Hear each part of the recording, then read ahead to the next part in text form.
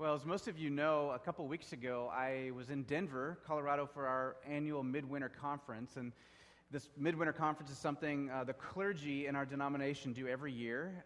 Usually it's in Chicago, sometimes it's in Denver, San Diego, wherever. But the idea is to meet together. We do some continuing education stuff, some just maintaining collegial relationships, a lot of worship and rest and renewal kind of stuff. And there's a particular group of people that I hang with a little tighter when I go to those meetings, and there are other church planters whom some of you have even met because we've gone kind of through the process of church planting together. And now that we're in our 6th year as a church, me and these guys have been starting this process maybe 8 years ago when we first started meeting together. We have a real close relationship. So I was just thinking through the lens of being a church planter, and as I came to prepare for this message, looking at 1 Corinthians, it just dawned on me afresh. I mean, of course, we all knew this before, but 1 Corinthians is written by a church planter. If not the first ever church planter, certainly the best known church planter, and that's, of course, the Apostle Paul. And the other thing about Apostle Paul that you probably remember is that before he was a church planter, Paul was a church persecutor. He was an extremely well-educated Pharisee, a teacher of the Jewish law and customs. He was passionate and zealous to make sure that God was worshipped through the keeping of the law, the keeping of the ethical code. And as a Pharisee, Paul believed that if he could get the people following the rules of God and following Torah, that God would then come back. He would be so pleased that God would come back and rescue Israel from Roman oppression. Now, when Jesus was crucified as an insurrectionist and as a threat to the religious establishment, the Pharisees must have thought that the little Jesus movement, this little band of disciples, would simply disperse and die out, because that's what every other revolutionary and their disciples, that was their fate as well. But after a while, rumors began to spread, crazy talk about a resurrection. Now, as a Pharisee, Paul wholeheartedly believed in the resurrection. But as an Orthodox Jew, the idea of resurrection was this: God would come back to earth. He would come and show himself as king, and he would resurrect all people to judgment. And all of the people who were God's people would be resurrected into eternal life. Now, the rumors of this resurrection were strange because they told of the resurrection of just one man, this Jesus, the so-called hack Messiah, who had been humiliated and shamed through death on a Roman cross. Surely this rumor was madness. But then things began to happen. People were being transformed. People described this process as hearts being strangely warmed. Their trust was put in a crucified, risen Jesus. There was no way to prove that Jesus was king. He wasn't there to look at in the flesh any longer, but yet he seemed to be reigning like a king in this new group of people. People who were known to the locals as the Way, and later on as Christians, which literally means little Christs.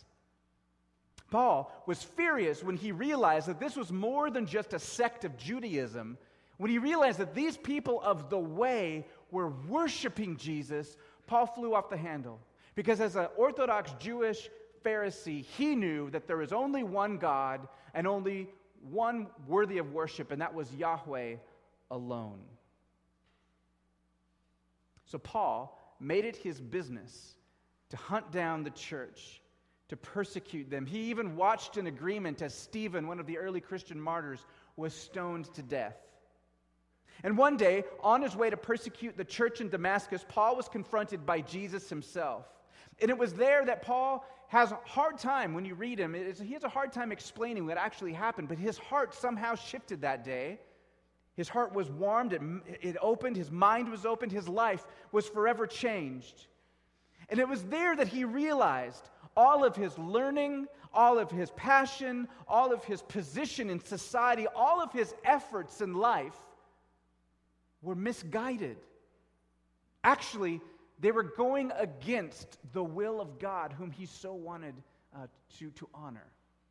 So from then on, Paul forsook his titles and his position, And instead, Paul found his identity in the one who called him, the one who equipped him, the one who forgave him, the one whose Holy Spirit lived inside him. And that's why when you read the letters of Paul, he often opens them with Paul, an apostle of Christ Jesus by the will of God. He doesn't say Paul, PhD in theology, a leader of this synagogue and this synod and blah, blah, blah.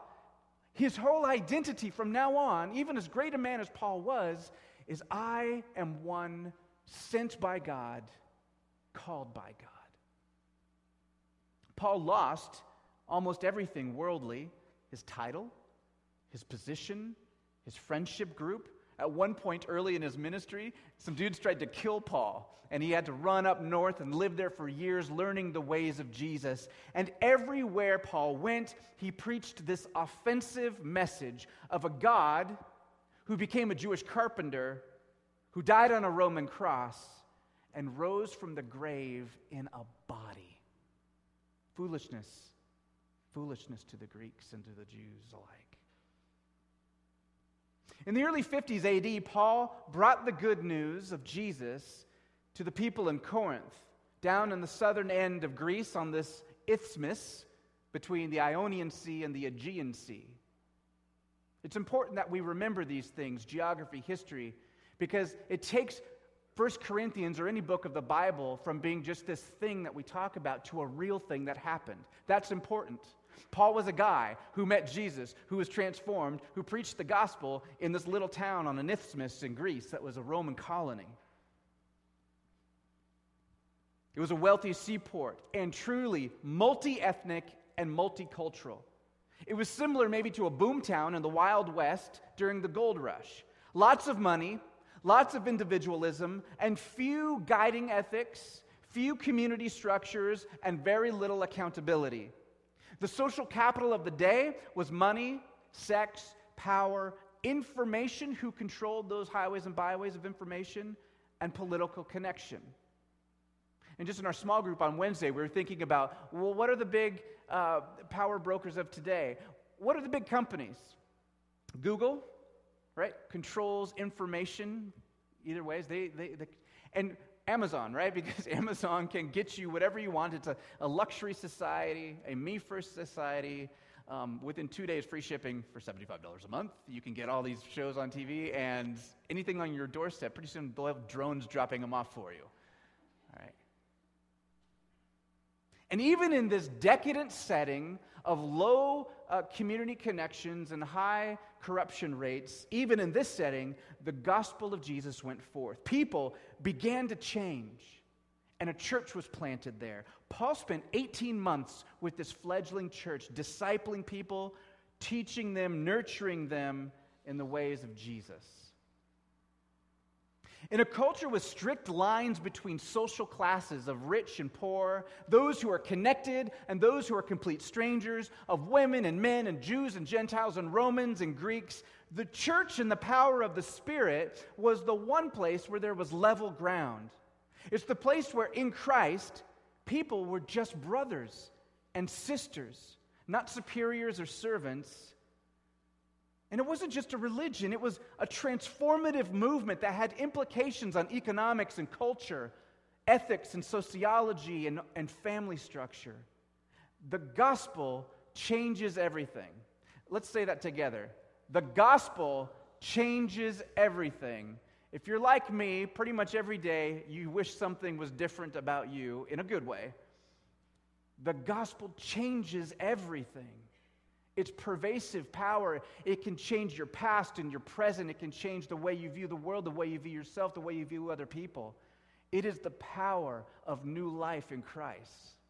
Paul was bringing it, and it transformed this community in Corinth. And we know that after Paul left Corinth to go plant other churches and tend to his flocks in other places, some of the people began to slip back into their old ways. It's easy to do. You've done it. I do it. We hear the good news, we're transformed to a degree, and then commercials, TV, the workplace, culture. Culture's not bad, it just is what it is. It's the water we swim in, it's the air we breathe. And it has a way of tainting and shading and shaping the gospel in ways that are not healthy. And for these Corinthians, they became ashamed that their God and Savior died on a cross. That's not very heroic compared to the other Greek myths going around in the day. And it's not very cool in a culture like Rome, where power, the eagle on top of a standard, the empire was everything. I'm kind of embarrassed to follow this Jewish guy who was crucified on a Roman cross. My friends at the pub are giving me a hard time about this. The lawyers I work with are ribbing me about this, that my God is somehow insufficient. And so these Corinthian Christians began to look for human leaders that were a little more presentable than Jesus. And from what we know, Paul wasn't the most physically attractive guy. That's been inferred by some people. I don't know what he looked like. Even his statues, he's kind of frumpy. And so they began to divide into little groups. Well, we are going to focus on this guy, Apollos. Have you heard Apollos talk? Great Christian speaker. Silver-tongued, smooth. And then other groups were saying, we're going to follow Peter. You know why? Because Peter was one of the inner three with Jesus, and he's the rock on which the church is going to be built on. And still others were loyalists. You know, they're like the golden retrievers on the temperament sort of thing. And they're like, we're going to be with Paul. He planted this church. We're sticking with him. And then there's other people that were so superior, they're like, we're the only ones really following Jesus. I'm sure they use that accent too. But so they had all of these factions going on, all of this infighting. And what is the root of infighting, I ask myself as I read this? What is the cause of jealousy? Why do divisions even form in the church? They still do today. Why do they form in the office environment or in schools? You just go volunteer at a school if you don't already, or work in one. You just see the cliques already. They form so early. I think primarily it's a function of fear and insecurity. It's interesting that if it's a function of fear and insecurity, it's interesting that the word says that love casts out all division, violence, hatred, cliques. It doesn't say that. It says love casts out fear. And I think there's something significant there, because the opposite of love isn't violence. It isn't these other things. It might just be something to do with apathy or fear, this insecurity, this drive inside of us that tells us we've got to cling on to things we can control so that we can find our identity in this group or in this achievement or whatever it is. Fear and insecurity cause an emotional fight or flight situation. And so we team up, we circle the wagons, we find people like us, and we shut the world out. So what would Paul, the church planter, the pastor, I mean, you read his works, you know he's a lover of God and a lover of people. What would he say to people who are just lost in their identity, who are clinging to status symbols rather than finding their identity in Jesus? Would you say, you're okay? Come here, buddy. It's all right. That's what we're tempted to say. Let's find out what he really says here. Stand with me, please, as we read the letter of 1 Corinthians. We're going to go in chapter 1, 26 through chapter 2, verse 5. Paul writes, "For consider your calling, brothers and sisters, that there were not many wise according to the flesh, not many mighty, not many noble, but God has chosen the foolish things of the world to shame the wise. And God has chosen the weak things of the world to shame the things which are strong. And the base things of the world and the despised God has chosen, the things that are not, so that he may nullify the things that are, so that no man may boast before God. But by his doing you are in Christ Jesus, who became to us the wisdom from God, and righteousness and sanctification and redemption, so that just as it is written, let him who boasts boast in the Lord. And when I came to you, brothers and sisters, I did not come with superiority of speech or of wisdom, proclaiming to you the testimony of God. For I determined to know nothing among you except Jesus Christ and him crucified. I was with you in weakness and in fear and in much trembling. And my message and my preaching were not in persuasive words of wisdom, but in demonstration of the Spirit and of power, so that your faith would not rest on the wisdom of people, but on the power of God. Let it be so for us this evening, Lord Jesus. as we have, even in reading this, proclaimed good news.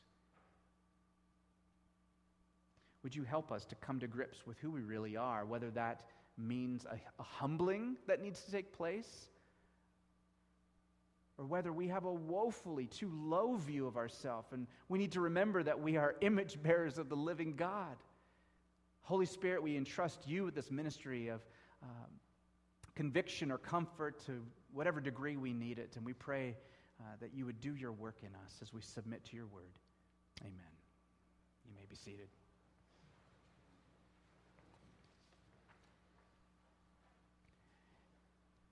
For my personality and my stance toward pastoral care, it is always a temptation I have to check in myself to want to comfort. To as soon as I hear someone's having a hard time or thinking something about themselves, I want to embrace. I want to, it's okay, and just get in there and get all lovey. So yeah, you probably don't, you want to cancel that appointment with me now, right?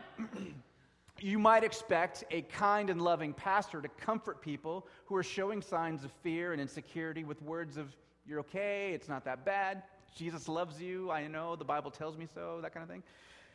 That is not what Paul does in the beginning of what he's saying. After all, if you've ever been in a place where you're doubting your worth, if you've really been in that place, you know darn well that people saying, oh, you're okay, just bounces off. It doesn't really go deep into your heart. What you need at that point is someone to listen to you, and you need some kind of proof. You need truth. You don't need buttering up. So Paul says, consider your calling.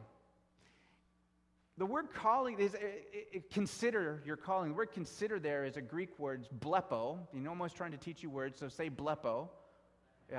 It means look. Not the kind of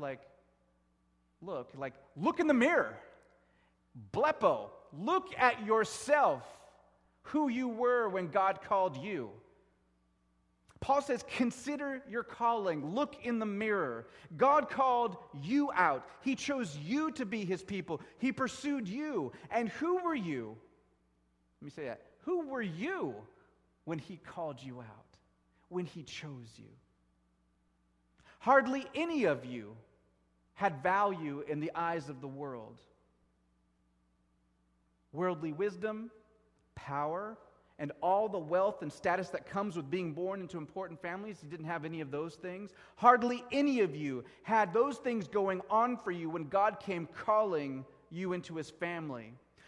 You who had little worldly reason to boast in the pub about your new job or in the marketplace or in the political arena, now you're boasting about your newfound position in the church? Really? Are you doing that? You who were on the losing side of the world's game, you're now dividing internally over which human being you're going to follow? Seriously? Get over yourself, as Paul is saying. Look in the mirror.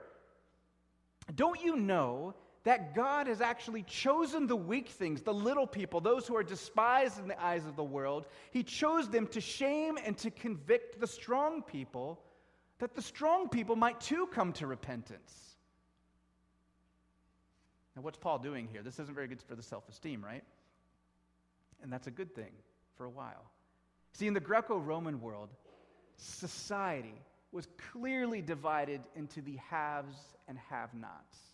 And there's still remnants of this, even though, for example, in the UK, in Britain, and we both speak English, albeit a little bit differently, but it is not out of the ordinary to kind of meet someone at a party here in America and say, oh, what do you do? It's just kind of like the normal thing. And you could be standing next to a famous spinal surgeon, and you could be a custodian and be like, yeah, I'm sharing a drink with this person or a conversation, and you could find something you have in common with. Maybe you like the Seahawks or whatever it is. Patriots, Jeff? All right. Excuse me. But, that's not out of the ordinary. But it is very uncouth in Britain, even to this day, to meet someone for the first time, second time, third time, and be like, so what do you do? It's just not talked about because there's still kind of unspoken class structure. Well, multiply that 1,000,000 times, and that's kind of what we have in the Greco-Roman world. Less than 2% of the population were the upper class. They had money, but they had more than money. They had a name. You see, your family name meant everything. And if you came from a powerful family, it meant you had connections.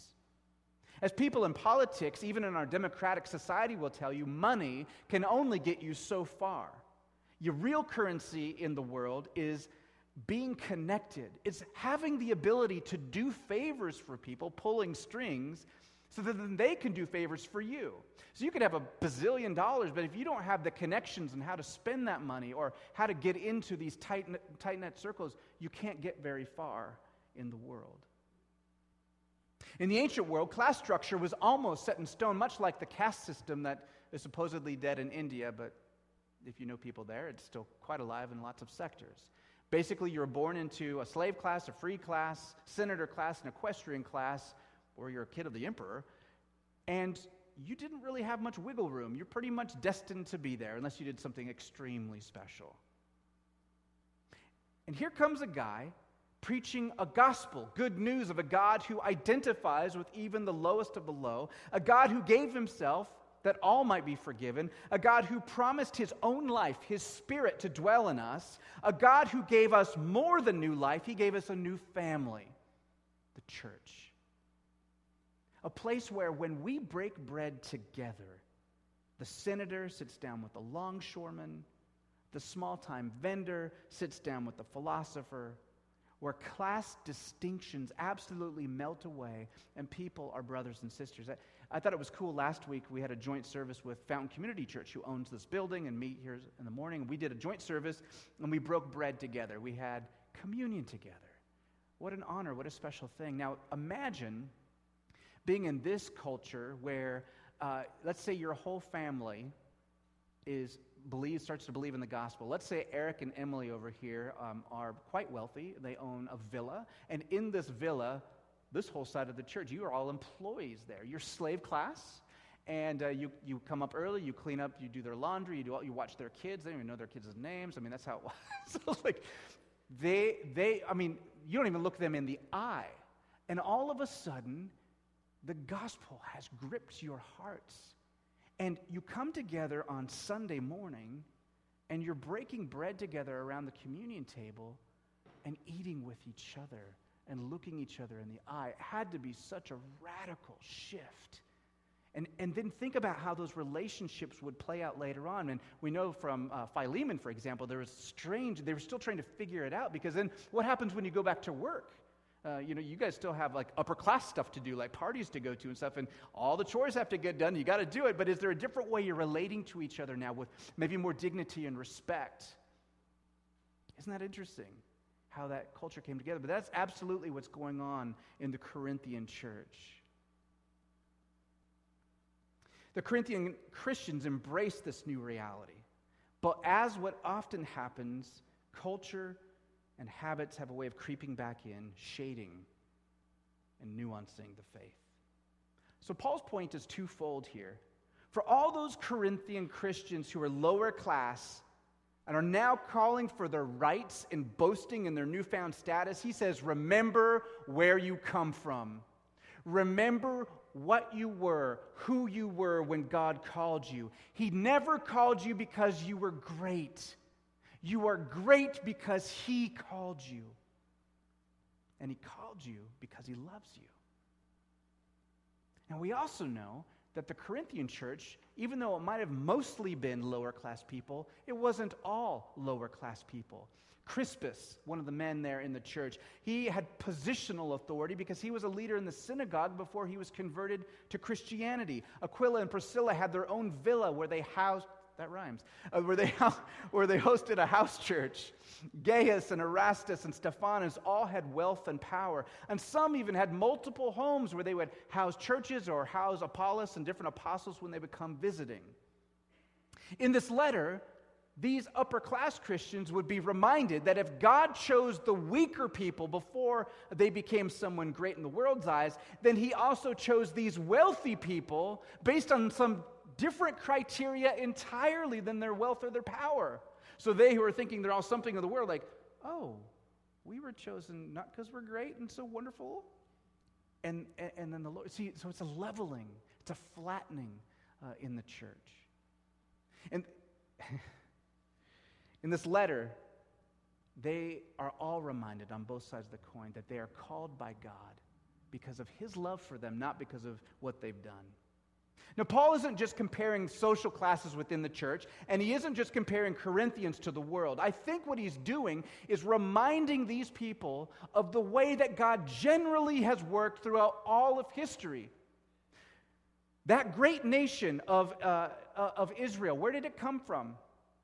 It came from a pagan man named Abram, who was from a place called Ur of the Chaldeans. It sounds like an offensive lineman or something. I'm from Ur of Chaldeans. And he calls this guy who's nothing, who can't have children. He says, I'm going to make a great nation out of you, dude. Watch me. Trust me. And so, I don't know if God said dude, but anyway, so Abraham came all of this distance through peril and not knowing what lay before him. And he and Sarah trust God, and they have a great nation. Now they have like one illegitimate son, and then they have one son. And they die before they get to see all of this great nation. And then Isaac, and then Jacob. And then does a great nation rise up? No. No, what happens? A bunch of people end up in Egypt. And in slavery and great oppression, they begin to multiply. Almost like to spite Egypt more than just being a great nation in the first place. And this great nation then, which is not a great nation or anything until God says, you know what, I'm going to rescue you. I'm going to pull you out of slavery. And Deuteronomy 7 is very telling. In this passage, God warns the Israelites, saying basically, okay, listen, I'm going to save you. And what's going to happen is I'm going to bring you this land that I've been talking about. It's called the Promised Land. People in Bellingham in 2015 are going to call it that. And here's the deal. Like, all these people already live there, Canaanites and Hittites and all these people that don't like you, and frankly, they could kick your butt. What's going to happen is I'm going to kick their butt, I'm going to move them out of the way for you, and you're going to go there, and it's going to be awesome, like grapes as big as pomegranates, and just a land flowing with milk and honey and all the good stuff, and you're going to think you're pretty special, and you are, because I called you, and you're mine, and that's what makes you special, but after a while, you're going to be tempted to think, we got this land because we're bad. And we got this land because we are better than those people, and God loves us more than those people. And he says, I'm warning you now, Deuteronomy 7, that's not the way this goes down. I'm choosing you because I love you, and I want to put you in this land. I'm doing it, not you. And I'm doing that so that all of these other nations will say, wow, not what a great nation, what a great God they serve. We want to serve that God. And then the blessing will go out to all the nations. It's warning them in Deuteronomy 7. Didn't work out well, did it? Okay. This is the God who chooses to rescue little Israel from the Philistines with David, the youngest of 8 brothers, a little scrawny dude, little shepherd boy, who goes up against the greatest warrior, a giant of a man in the Philistine army, Goliath, with a huge sword, weighs more than David's whole body. He comes in with 5 smooth stones and a slingshot, uses 1 stone. Bam! Goliath is down because David trusts God. This is a God who always consistently uses the little person, the little country, to do his work. This is a God who actually became flesh in the greatest nation of the world. No, he was born where? In Bethlehem, Ephrathah, the smallest of the tribes. It's a God who, when he became flesh, became the son of a carpenter. And he died on a cross under the fist of the Roman Empire, and under Jewish pride, and under all the powers of hell. And then this is the God who vindicated his son, and to everyone's surprise, he rose him from the grave, and Jesus defeated death, and Jesus now reigns over Rome, which is gone as an empire anymore, and he reigns over Greece, which is, well, they need another bailout or something. And he reigns over the evil one who's been defeated. And this is the God who chose Paul, the church persecutor, to come, not in flashy outward appearance or flowery speech, but in simplicity and in the power of the Spirit. And Paul is saying, Corinthians, that God who called me is the same God who called you. Remember, Paul says, I came to you guys with a simple message on purpose. I didn't want you to mistake me with the other hot air bags, these sophists who are traveling around with their fancy speeches. I didn't want to be identified with them. So I came with a simple message about Jesus, who came and died and rose and reigns. And guess what? that was a powerful message because you all believed me. And it's like, oh yeah. I mean, in the Greco-Roman world, what a ridiculous message. Gospel, good news. Compared to the Greek pantheon, the Roman pantheon, the power of the Roman Empire, what a foolish message. And yet here is this mixed church with powerful people and weak people all together, and somehow the power of the gospel has changed their hearts. You know what I'm talking about. You're here. It's still working centuries and centuries and centuries later. Sometimes we need to be reminded of it, don't we? The world's powerful. This is a reminder that being chosen had nothing to do with made them important in the world. And that's a reminder that I need all the time. So let's just take a few moments to consider what makes a person valuable in the world. I just made up some general categories, and here's one. Personal qualities, all right? So here are some of the things. Personality. Your personality can either, depending on which culture you're in, sometimes an outgoing person is highly esteemed, and sometimes in some cultures an introverted person is seen with much more respect, right? Your character, of course, will always matter. Body type is another one. This is a quality that you're born with that could either be attractive or not. And that is something that the world values. Billions and billions of dollars of value, marketing to you and I, telling us we're too small, too fat, too skinny, whatever. Eat this, don't eat that, wear this makeup, have that haircut, wear these clothes. It's all about image. Another thing, skills. What can you do? That's always been a question the world asks. What can you do more specifically for me? What can you do to contribute to society? Knowledge. What do you know? What do you know that you can help me with? What do you know that no one else knows that makes you marketable or valuable? Network. This is who do you know? This is who is your family? This is what guilds are you a part of? Rotary, political groups, churches. All of these things are subordinate to one thing, no matter what century you're living in, and that is this question: whose value system? That's the question. Who defines which qualities, which skills, what knowledge, what networks are important? For example, personal qualities. Our warped body image of what makes a beautiful woman is warped. I just said that. If you go back 150 years in Britain, for example, and you look at a catalog for clothing, you will find that the body type that is portrayed as attractive is probably 60 pounds heavier than it is now. Why do we get to decide what is beautiful and what isn't beautiful? Men's fashion, men's looks have changed over time. That is entirely a cultural thing, and it changes throughout history. So if you're always trying to match up these qualities that, by the way, frankly, few of us can even help these things within a few pounds. If you're always trying to match up to a shifting landscape of culture in different times in history, good luck with that, right? Because only a few of us are going to be successful. Skills, what can you do? My question is, why are some skills more valuable to my culture than others? Why can someone be a wonderful painter or sculptor? Now, in the Renaissance period, Michelangelo, Leonardo, all these wonderful people who were employed by the church, their whole life work. I mean, they're employed for life to do amazing work. But today, if you are the average artist, good luck with that. But if you are a digital artist or a web designer, now all of a sudden you're valuable. Why? Because you can help people sell things. Right? So why are some skills better paid, more sought after than others? It's the world, it's the culture that dictates those things. Knowledge, what do you know? That again depends on what era you're living in. And network, who you know. All of these things. Whose value system are we ranking these on? If our judge is the world, then we absolutely do have reason to boast in a fit body or financial status. If the world is our standard, then we have absolute reason to think much less of ourselves if we don't fit the cultural definition of beauty, if we are not set financially securely. We should be in great anxiety if the world is our standard on those things. The word boast in our passage is more than just bragging in the purely emotional sense. To boast is closer to the idea of putting your faith in something.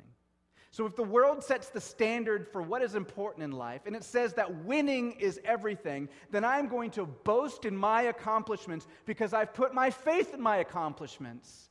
I place my identity in my accomplishments. If the standard is always to be happy, then I'm going to boast in my great therapist, or I'm going to boast in all of the wonderful vacations I take because I've made it, if that is the standard. But this is where the gospel is both judge and savior. The message of Jesus preached by Paul is reality. It's not an opinion, but it's the fact that God has sent King Jesus to reign and to rescue. Jesus sets the standard for what is important, what is valuable in a person, and what is not important or valuable in a person. And that means, and this should be great release to many, that means that boasting in the things of the world is absolutely foolish. If you want to boast in something, boast or put your faith in Jesus, who created you and died for you and rose for you and reigns over the world powers. Put your boasting faith in Him because He's the one who gives you worth and value. And what value? The psalmist says, "Cease striving and know that I'm God." And I want to say to you, cease striving by the world's standards and know that God loves you. Boast in that. We love to brag about our looks or our accomplishments because we think somehow we've earned them. We don't like to boast in Jesus or to put our faith in Him or to find our identity in Him. Why? I didn't do anything to earn that one. And at the same time, we do this all the time. We boast in things that we don't really have a stake in, that we haven't really done anything for. I was thinking about sports. Sorry for all you non-sports people. Just go with me, because you know it's true. We boast in our team, even though we never set a foot on the field with that team. I've never once suited up with the Seahawks or the Sounders. And yet, I love it when my team wins. I'm destroyed inside for a few minutes at least when they lose. Why do I boast in them? Why do I ride this emotional roller coaster? I live vicariously through this team. It's kind of normal in our culture.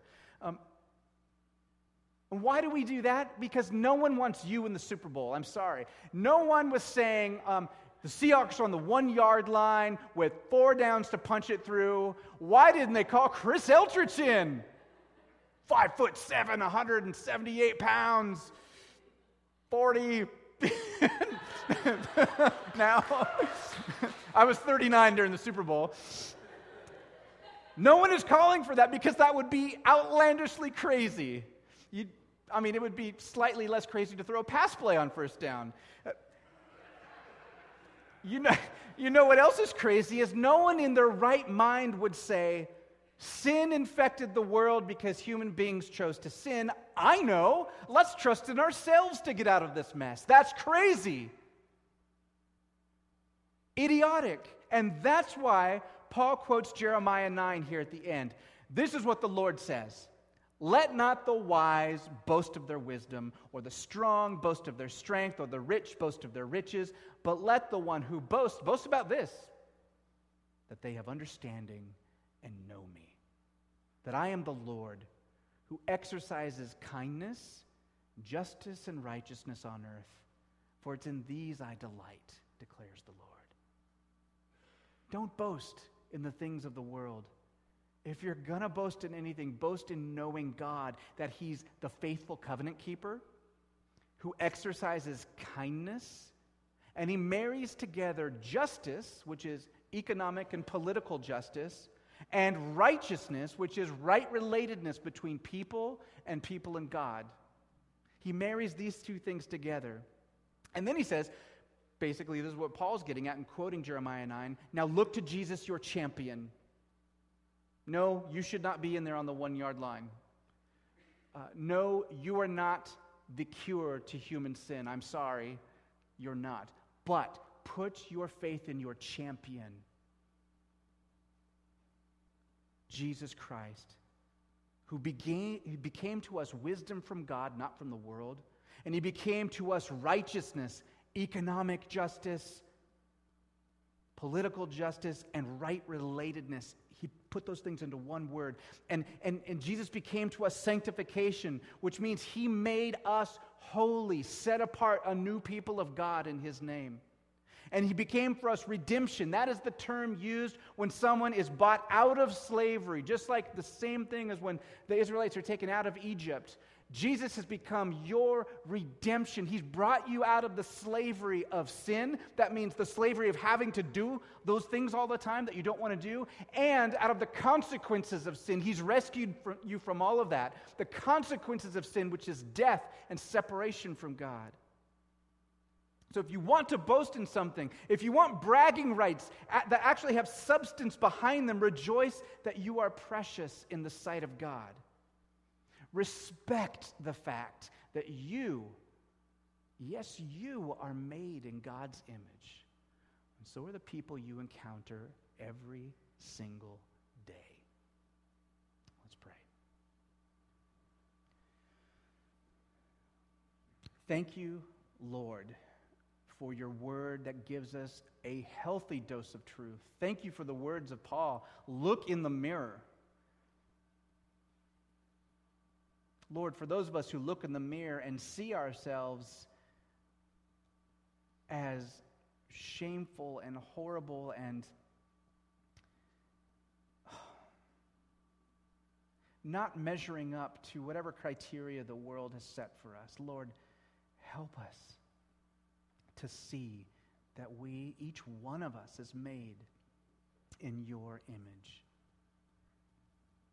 That you loved each one of us so much that you chose to become one of us and die a shameful death. You rose and you reign and you call us into your family. Let that reality reign in us, Lord. And for those of us who are looking into the mirror from a position of a power in this world, who are prone to be self-righteous, or arrogant, may this be a reality check. That we have done nothing to earn your favor, and indeed it is your favor that is all that matters. Thank you, Lord, for being not just the great leveler, but the resurrector. You are the one who raises us up above even our highest heights of boasting in the world. You call us children of the Father, image bearers of God, the new people of God. Help us now to live into that reality.